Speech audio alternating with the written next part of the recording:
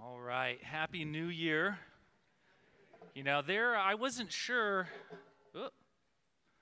how many people would be here. We kind of hit a weird season. We had Christmas on a Sunday, New Year's Day on a Sunday.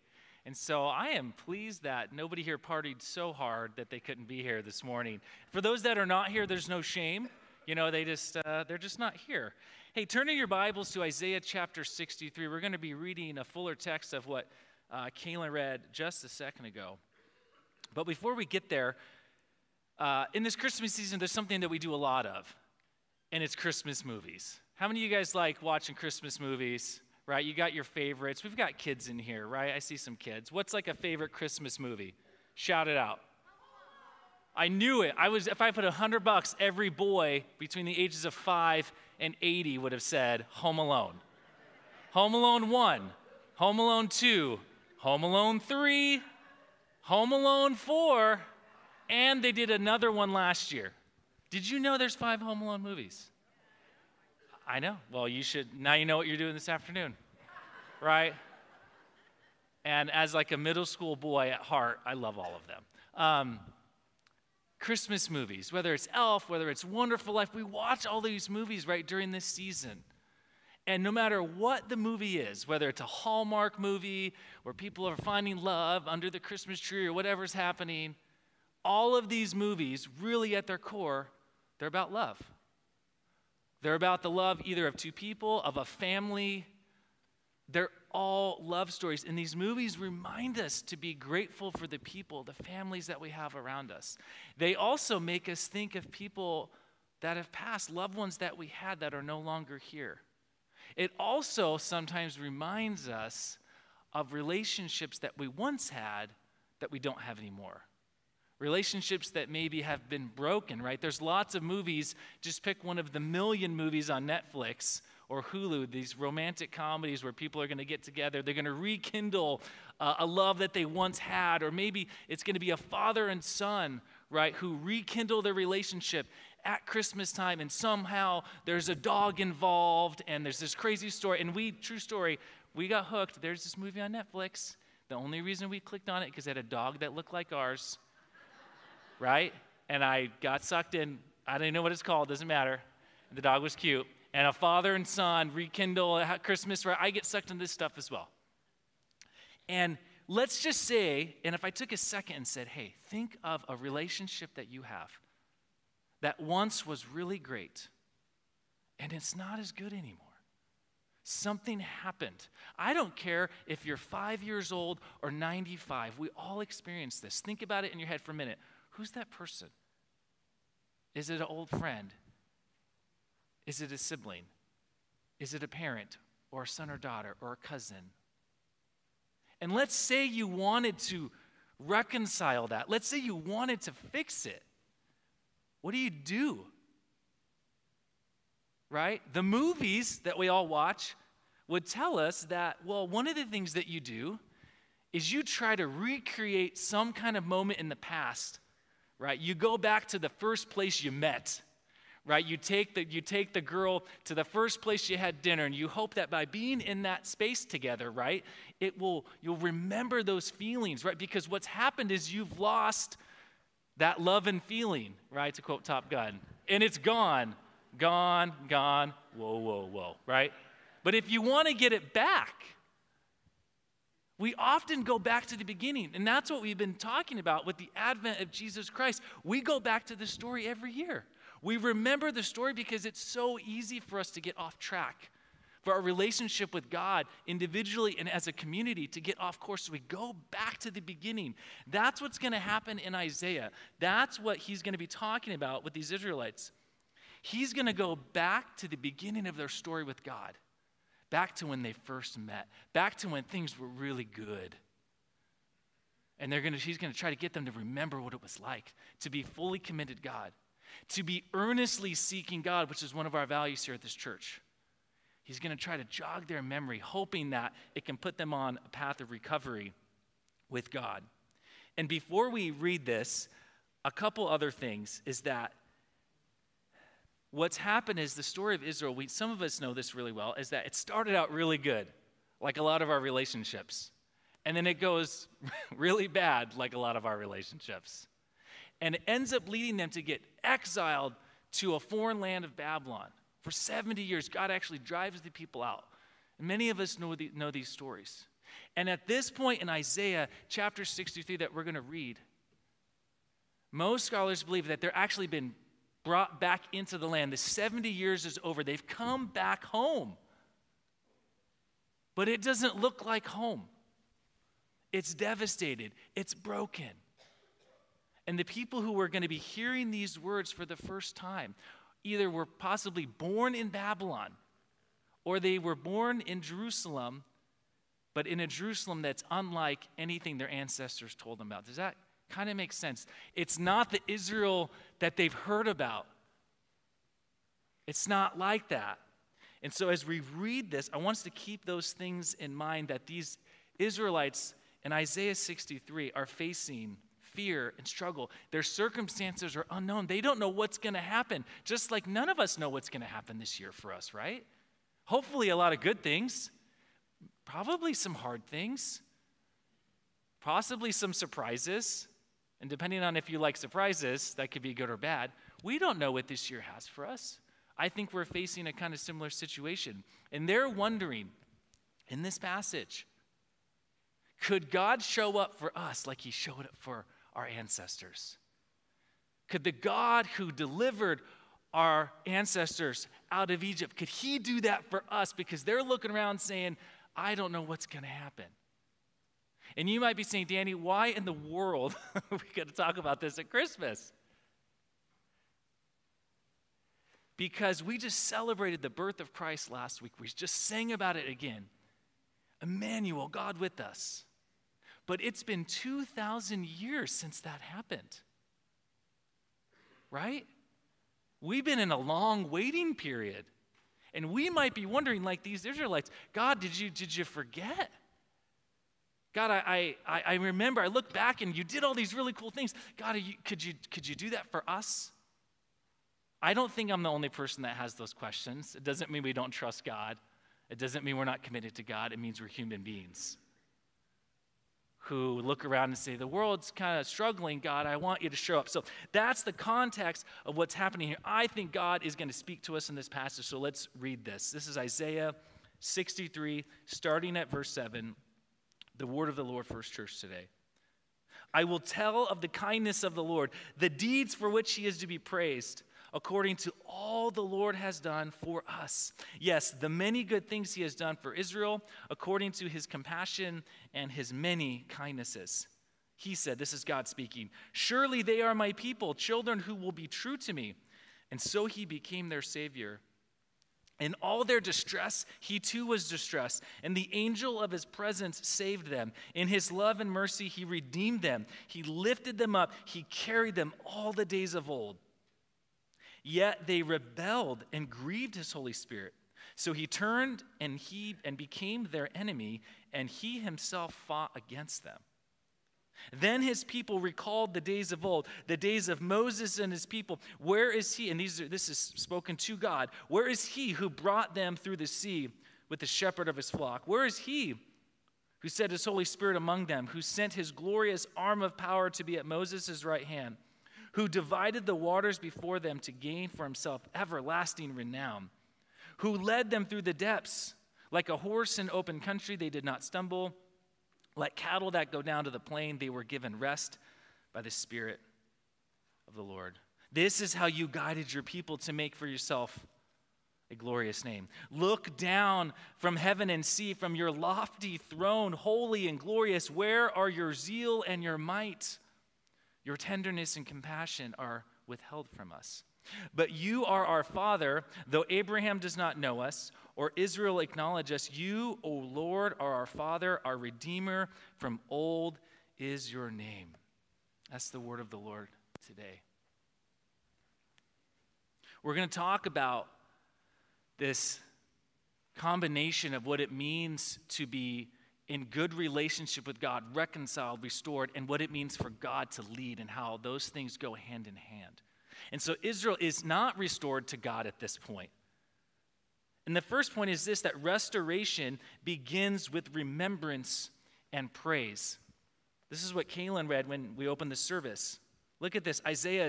He's just lavishing praise on God. I'm going to tell of the kindnesses of God, the deeds of God, all that God's done, the many good things, how God gave them favor with all people, his kindnesses, his compassion, his favor. Now think about this. I mentioned, we talked about these Christmas movies, okay? So I want you to picture this with me. This is where my mind goes, okay? Picture that you're trying to reconcile this relationship. You invite God to this restaurant to meet you. And God's going to meet, and Israel is going to meet, right, as one person. They're going to meet at a table, and they're going to try to talk it through. And so God's at the table, and Israel's there.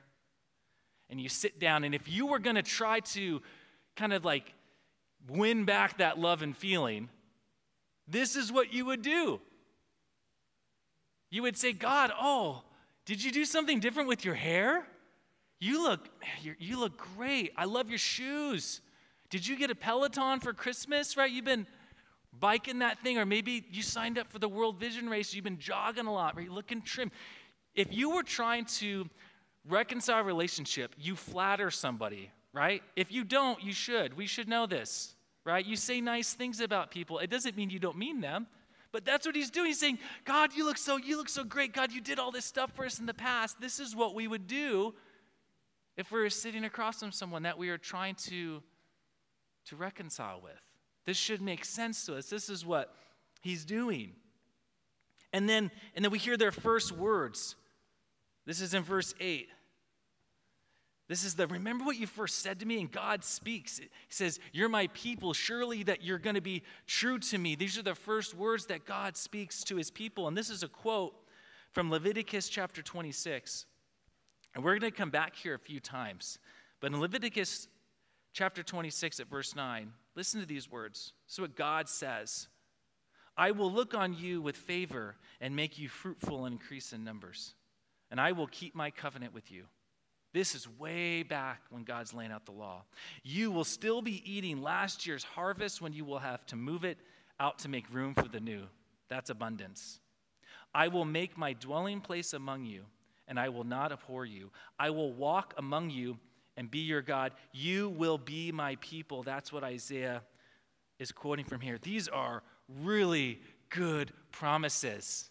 And Isaiah is saying, remember all these things that you did? God, that was so amazing. And then in verses 8 and 9, God becomes their Savior, right? This is a reference to the Exodus. We know this story. This is the greatest story in Israel's history. They're in bondage. They're enslaved. They're marginalized. They got nowhere to go. And God sees their pain and suffering and how they're being worked for another person's kingdom. And God, out of that, is going to create a nation for himself. And there's this really powerful verse in verse 9, and it says this, in all their distress, he too was distressed. The ESV version says, in all their affliction, he was afflicted. Think about that for a second. God feels the pain of his people.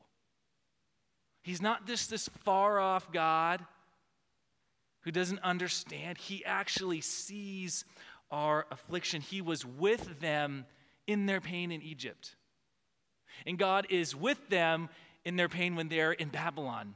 And God is with these people as they're back in this land that doesn't look very good. And God is with us right now. God is with you. God is always with his people.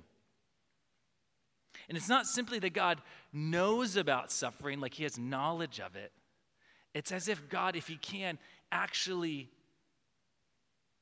feels our pain. He's with us in our suffering. And we know this because we look forward to Jesus Christ, right? This baby that we think about in this season, who becomes a man and who goes and suffers on a cross for us. He actually takes on our affliction. He takes on our suffering. God knows what it's like to suffer with and for his people. That should encourage us. You are not alone. Any pain that you feel, you may feel alone, but God is with you. Jesus is the greatest example of that. And his presence is actually the one that delivers them. In verse 9, it says this, the angel of his presence saved them. In his love and mercy, he redeemed them. He lifted them. He carried them. It's actually God. It wasn't in the Exodus. It's not some angel that leads them. It's God's actual presence that delivers the people. We see this in Exodus chapter 33. And God's moved by love and mercy to deliver them. It says he lifts them up. He carries them. Why? Because they can't save themselves. They are absolutely stuck. Have you ever been stuck?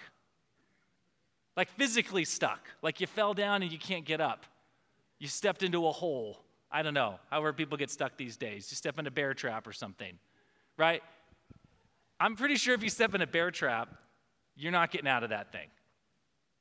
They were stuck. They're in bondage to the greatest king of the world at the time, Pharaoh. They have nowhere to go. They have no ability to free themselves. They are absolutely enslaved and in bondage to Pharaoh. And he's retelling the story. Remember that? Remember how you couldn't get out. They couldn't save themselves. God was moved by their inability. See, God is not impressed by our abilities.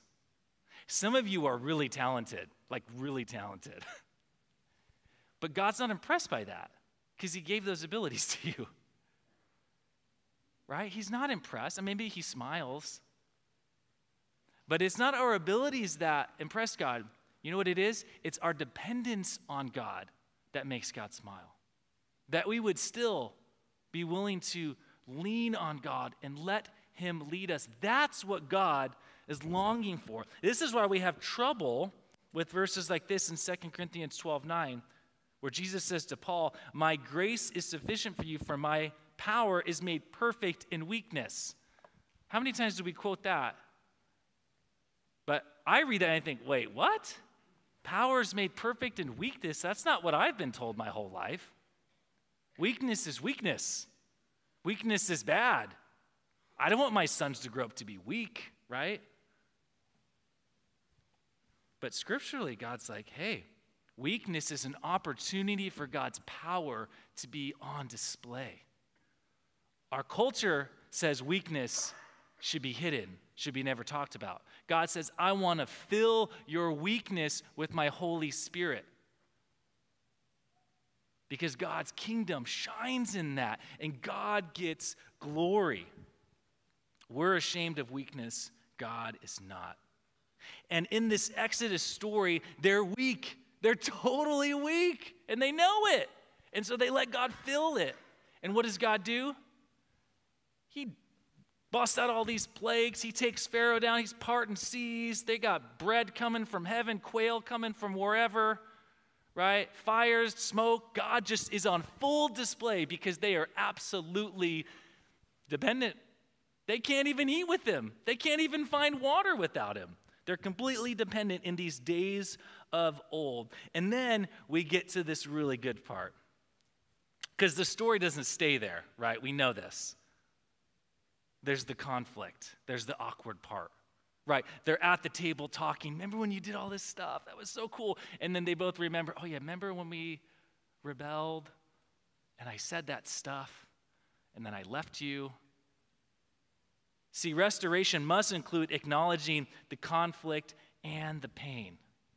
I would guess, if I was betting, that most people in this room are conflict avoidant. I am. I've learned to try to not be. Most of us don't like conflict, so we avoid it, or we don't talk about it, or we pretend it's not there. But it is. And the great thing is God is absolutely not conflict avoidant at all. God wants to deal with things. See, they break covenant with God. This is verse 10. Yet after all these great things, they rebel. They grieve his Holy Spirit. So he turned and became their enemy. He himself fought against them. They rebel. They go after other gods, even after all that God has done for them. They rebel. And it's not just that they did bad things. I mean, that's bad. Don't do bad things, right? Kids, don't do bad stuff. But more than that, their hearts turned from God. They started looking at other gods. They turned their heart, they turned their eyes away from God. They neglected his instructions. And their rebellion grieves God's Holy Spirit. Right? Their rebellion comes into conflict with God's holiness. And the two don't mesh. They don't go together like this. They hit like a wall. And there's conflict. And it says that it grieves God's Holy Spirit. Is God mad about this? I think he is. Is he angry? Probably. But when you think about grief, somebody you've grieved over, what's really at the core of that is you're sad. Your heart is broken. Their rebellion breaks God's heart because he knows what's going to happen.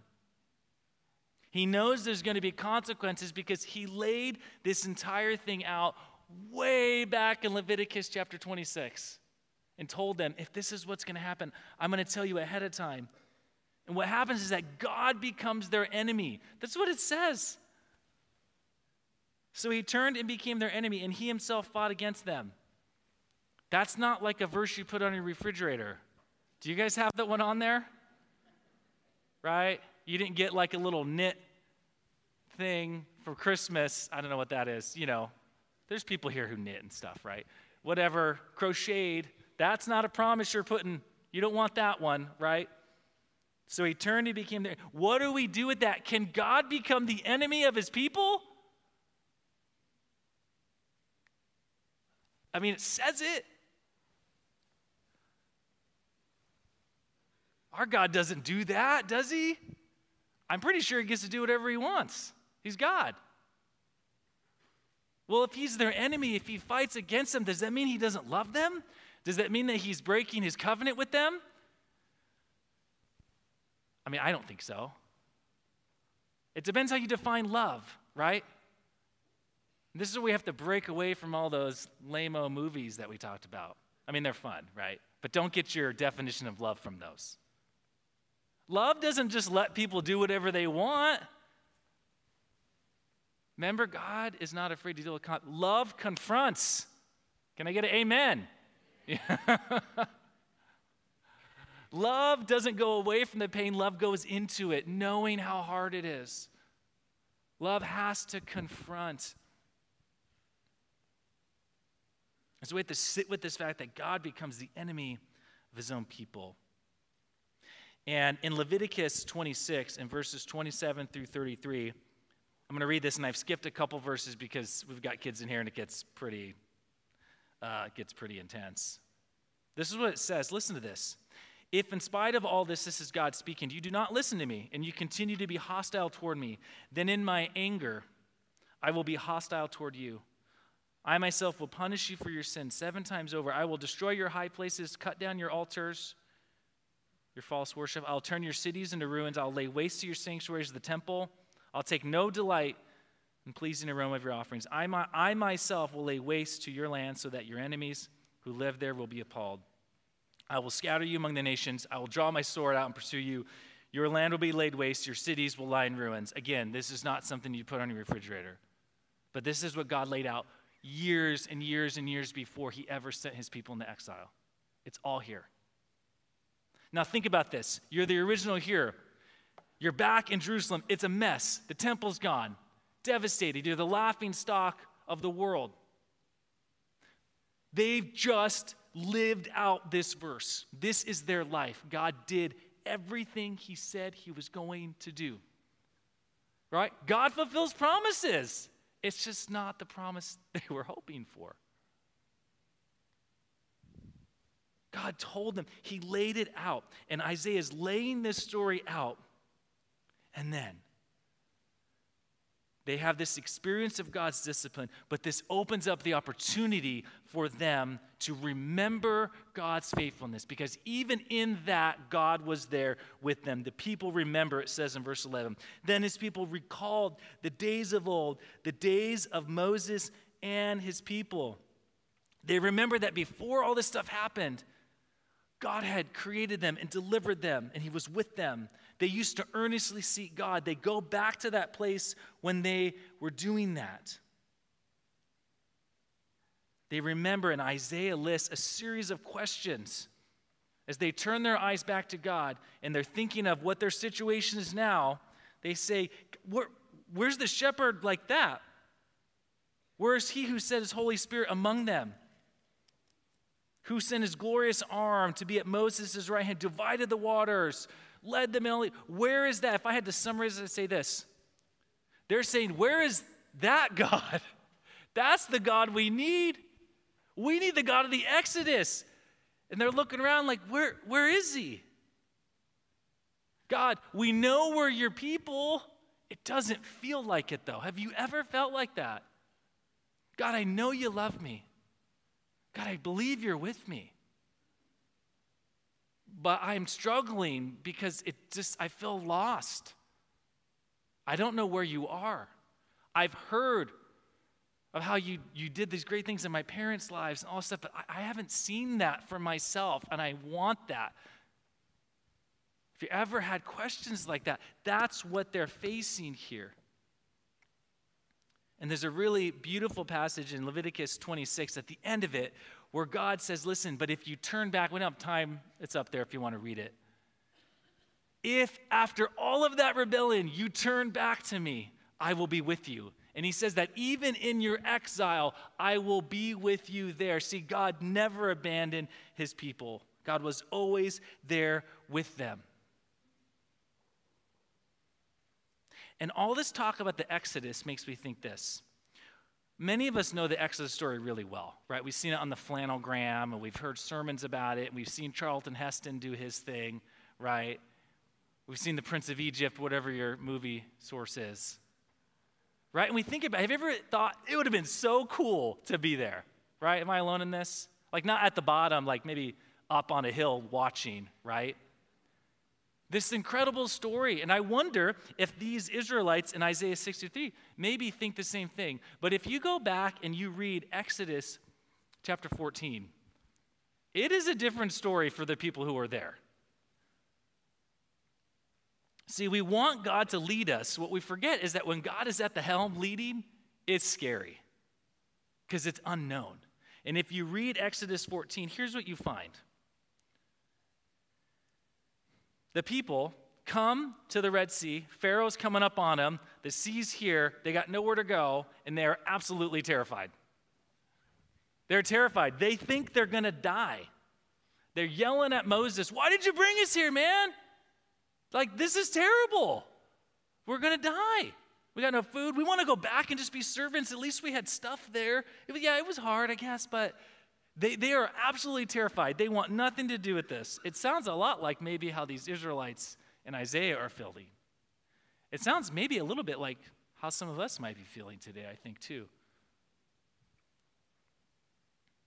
See, we want God's name to be famous through us. We want God to work in our lives. We want God to work in our church, and I do. But it means we have to be willing to let God lead us into unknown situations. See, God doesn't get his glorious name by doing really easy things. God likes to put us in situations where we have to rely on him, where we're a little bit nervous. God, are you going to show up? It's like signing up for a marathon, right? I don't know if we're going to finish. I hope we do. I want to. There's a little bit of a question mark. I have a tricky track record with marathons, so that's another story. Think about this. God is the one who led the people to this impossible Red Sea situation. God is the one who led his people into exile. That was a hard situation. God is the one who leads Mary and Joseph to Bethlehem, knowing that there's no room in the inn, knowing that their families are going to reject them, knowing that their whole name is going to be tarnished because Mary's pregnant because of the Holy Spirit, which we know is true, but is a hard thing to believe at the time. God led Jesus to the cross so that he could die for us. God leads into unknown circumstances. God's power is made perfect in weakness. This is why it's hard for us to let God lead, because it's scary, but it's good. Wouldn't you rather have God leading you? Wouldn't we rather have God leading this church? If we're going to earnestly seek God as a community, we have to let God lead. Otherwise, we will get off course. Our relationship with God will get derailed.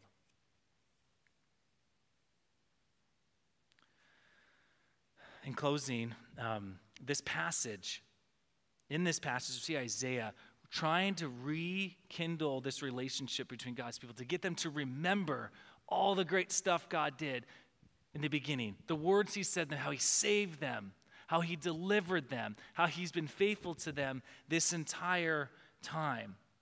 And they have to make a decision, okay, with all of that, will we let God lead? Will we let God lead? And there's this incredible statement they make in verse 16. It says this, "But you are our Father, though Abraham doesn't know us, or Israel acknowledge us, you, Lord, are our Father, our Redeemer from old is your name." Think about it.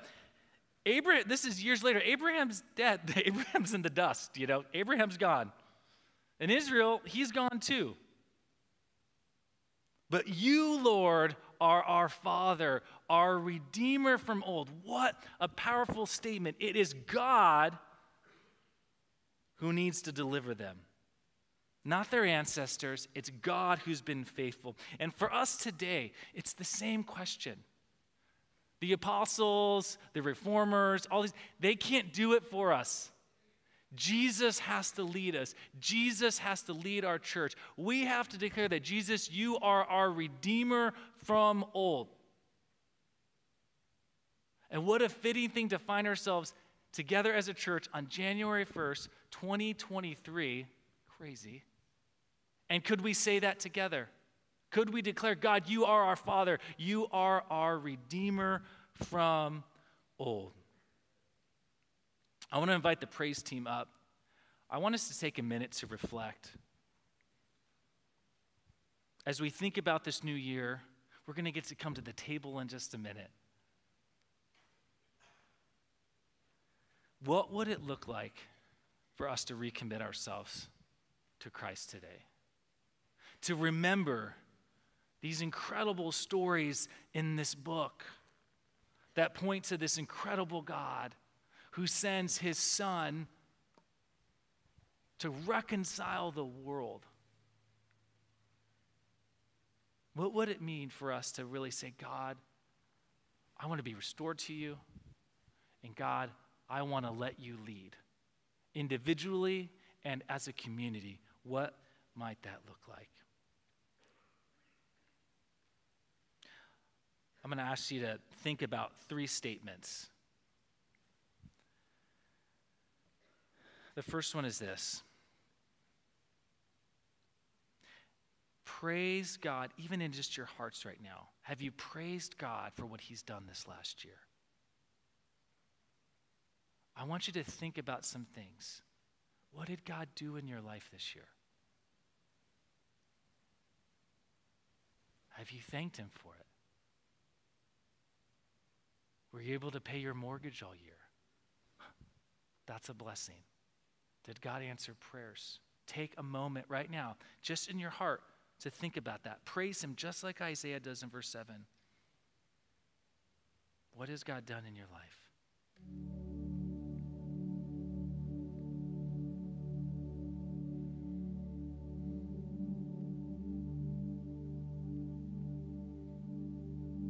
What kindnesses did he display to you? What good things? How has his compassion and kindness been displayed in your life?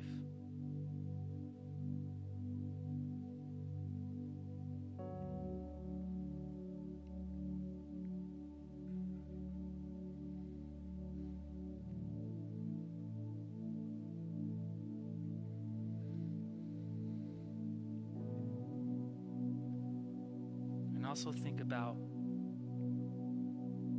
the conflict. Be honest about the places where you're struggling.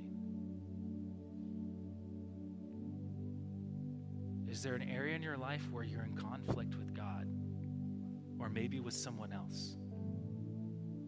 And God would want you to move through that. Is there a person that comes to mind? Is there a situation? Have you been honest about it? Are you harboring unforgiveness or resentfulness? God wants you to let go of that this year.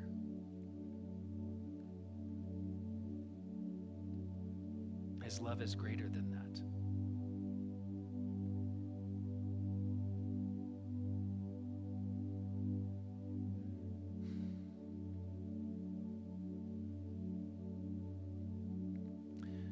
And what would it look like for you to renew your commitment to depend on God each and every day?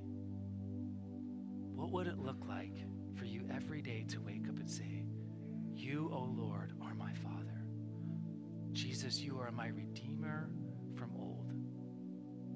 What if we said that every day? How might that change each and every day we live in 2023?